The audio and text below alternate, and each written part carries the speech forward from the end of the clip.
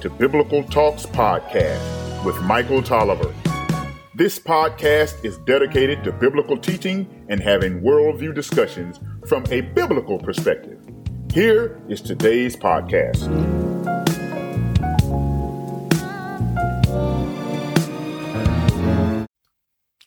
Beloved, let's continue to glean through the book of Jude, verse 17 through 21. But you must remember, beloved, the prediction of the apostles of our Lord Jesus Christ. They said to you, in the last time there will be scoffers, following their own ungodly passion. It is these who cause division, worldly people, devoid of the Spirit.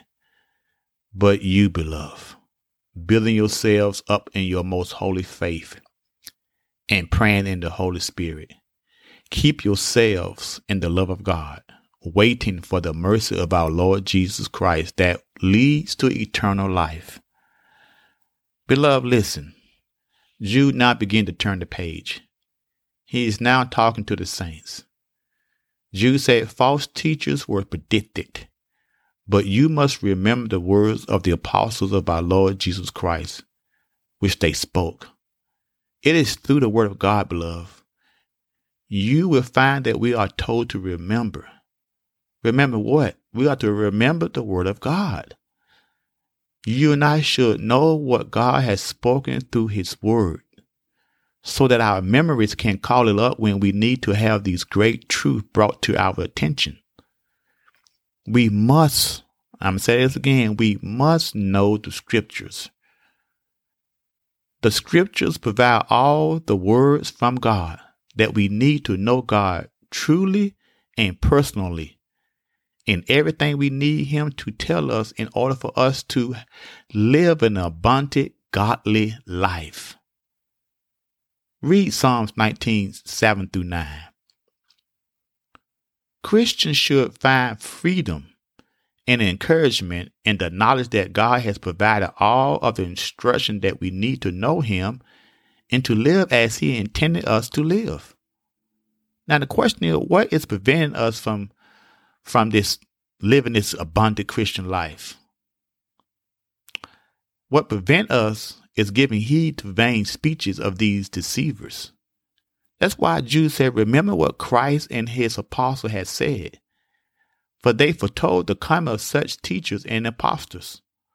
In other words, don't forget what the apostle has taught. For us, beloved, this means that we must look to the word of God. I do not believe, let me say this again, I do not believe that you can stand for God in this world today without being tripped up unless you know the word of God. It is absolutely critical today to rightly divide the word of God. I have seen and I have known too many individuals, both men and women, who got tripped up and who have failed in their Christian walk. And the reason why is because they forgot, they have failed to remember what the word of God has warned us about. They forgot, they failed to remember the warning from the apostles. And I can point to every such instance that the person failed because of a lack of knowledge of the word of God. How important it is for us to know what the scripture says, especially today. Listen to me. Everybody has a platform today. I mean, everybody has a platform to speak all kinds of evil. And the main evil that you hear on platform today is my truth. This is what I believe. This is what I think. This is what my truth is. This is my truth. Beloved, scoffers are here, and they are making fun of the faith and trying to make you feel ashamed of your faith in Christ. But you got to remember this was predicted.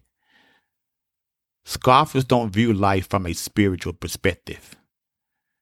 Jude said that they only follow their own ungodly passion.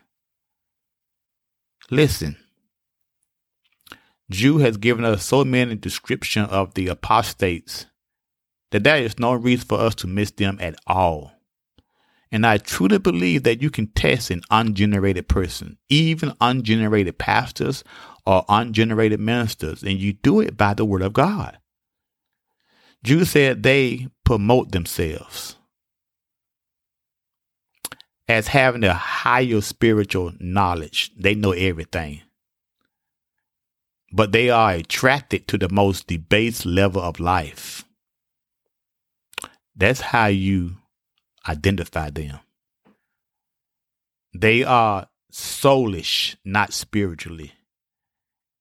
They fracture the church rather than unite it. And they don't have spiritual life at all. This is what Jude is saying in verse 19.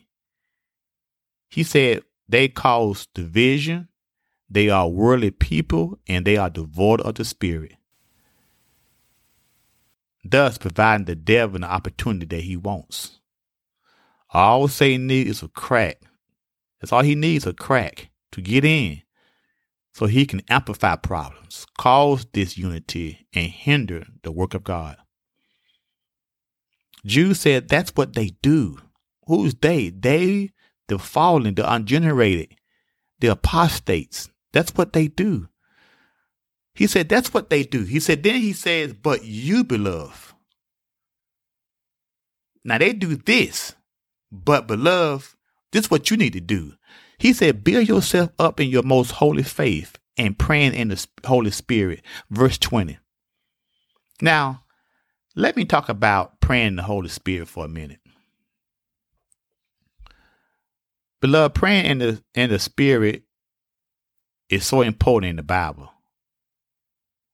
It really is. Praying is so important in the Bible. The Bible tells us pray without ceasing. 1 Thessalonians 5:17. That's how important it is. Prayer is so important. God said, don't stop praying. Now, the Holy Spirit understands prayer that we cannot express. And he can make sense of thoughts that we don't even understand because he knows the language of prayer and he can interpret it for us. Romans 8:26. Beloved, you and I truly don't know how to pray. We really don't. We're like little children. You know, when you take your children or grandchildren to the store, they want everything they see. They ask for things that they shouldn't even ask for, and that will do them harm than good. That's just how we pray. We are like little children. Lord, give me this. Lord, give me that. Thank God he doesn't always give us what we want. Why he doesn't? Because when we pray like that, we are not praying in the Spirit. We need to learn to let the Holy Spirit make intercession for us. We need to learn to pray in these days of apostates. We need to pray without cease because prayer is linked between the physical and the spiritual worlds. Let me say it again. We need to realize that prayer is linked between the physical and the spiritual worlds. In other words, beloved, what you see physical started in the spiritual. What you see happening physical today, what you see what's happening in your world today, man, that stuff started in the spiritual world. Listen, beloved, the spiritual world controls the physical world. Only as we are empowered by the indwelling of the Holy Spirit will we produce in our life what we are supposed to produce. The Holy Spirit is the heart and soul of a growing, healthy Christian life. Listen to me. If we don't become dependent on the Holy Spirit, if we don't look to him, depend upon him to live his life, to live Christ's life through us, we will continue to be stagnated and we will remain stunted in our spiritual development. Praying in the Spirit is praying scripture back to God. Hear me well. I'm going to tell you how you pray spiritually. Taking the word of God and what God has said and praying God's words back to him. God delights in hearing his word. If you don't know where to begin the book of Psalms. There are some great prayers in the book of Psalms. Listen to me, beloved. The issue for us is not how much of the Spirit we have, but how much he has of us. Ephesians 5:14-17 tell us that it is possible to be a Christian and yet be asleep spiritually, as well as unwise and foolish. This is why Paul issued a familiar command of Scripture. He says, don't get drunk with wine, which leads to reckless living, but be filled with the Spirit. Ephesians 5:18. Remember, beloved, we are to live our life from a spiritual perspective because scoffers don't. Not only are we to pray in the Spirit, Jude said in verse 21, keep yourself in the love of God, waiting for the mercy of our Lord Jesus Christ that leads to eternal life. We know that God loves even the ungodly, according to Romans 5:6. Now let me say something about this. When the Bible said God loves even the ungodly, the meaning of the idea that God loves even the ungodly has been twisted greatly. Let me say something. Consider the sinner who defends his sinful practice. Consider the homosexual. Consider the person who just loves her or his sins, wherever they may be. Consider the person who defends their sinful practice deeds. This is what they would say. They would say, God loves me just the way I am. Now, what they imply is that God loves him and he must be a pretty good guy or a pretty good gal or a pretty good person. Really, the fact that God's love is a reflection of God's goodness, not his own. Paul said in Romans 2:4, despise thou the riches of his goodness and forbearance and long suffering, not knowing that the goodness of God leads thee to repentance. Listen to me, beloved. The ungodly insight isn't I'm so great that even God loves me, but God is so great that he loves even me. Did you see the difference? Okay, let me say it again. The ungodly thinks that I'm so great that even God loves me. I'm so this and that, even God loves me. But the reality is that God is so great that he loves even me. Beloved, in verse 21, Jude said, keep yourself in the love of God. The word keep is an imperative. It means to hold, to retain in one's power or possession, not to lose or part with. To keep is to preserve from falling, from danger, to protect, to guard, to sustain, to keep near, to keep in the house, to keep before, to keep behind, to keep in favor, to keep out of a company, or reach out of something. This imperative established our responsibility to be obedient and faithful by living out our salvation, Philippians 2:12, while God worked out his will, Philippians 2:13.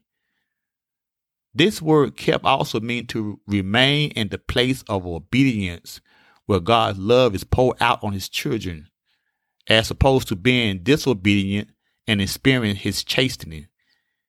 Beloved, the word keep refers to persevering of the saints. The counterbalance to God's sovereignty, preservation of believers in Christ. Therefore, Jude doesn't mean live in such a way to make yourself lovable to God. Instead, keep yourselves in the love of God means to keep yourself in harmony with God's ever-present love. Let me put it this way. Keeping yourself in the love of God is the main clause. The clause is modified by three participles. The word building and the word praying in verse 20 and the word waiting in verse 21. Listen, beloved. Christians keep themselves in God's love by growing strong in doctrine, by persevering in prayer, and then waiting for the Lord's coming. Let me say it again. know the word of God, pray the word of God, and wait for him to come. We are to keep in God's love because God the Father has called us in Jesus.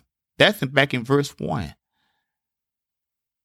When all is said and done, beloved, listen to me, when all is said and done, God promised to keep and preserve the faith of his people so that no true believer will ever lose his or her salvation. Beloved, we live in troubled times. The world has gone mad. And God's peace comes through prayer and also through keeping our mind fixed on God's truth, which is his word. Peace is the order and calm the Holy Spirit brings into the life of a believer, despite external circumstances. Beloved, listen to me. Keep yourselves in the love of God. Keep yourselves in the love of God. Have a blessed day.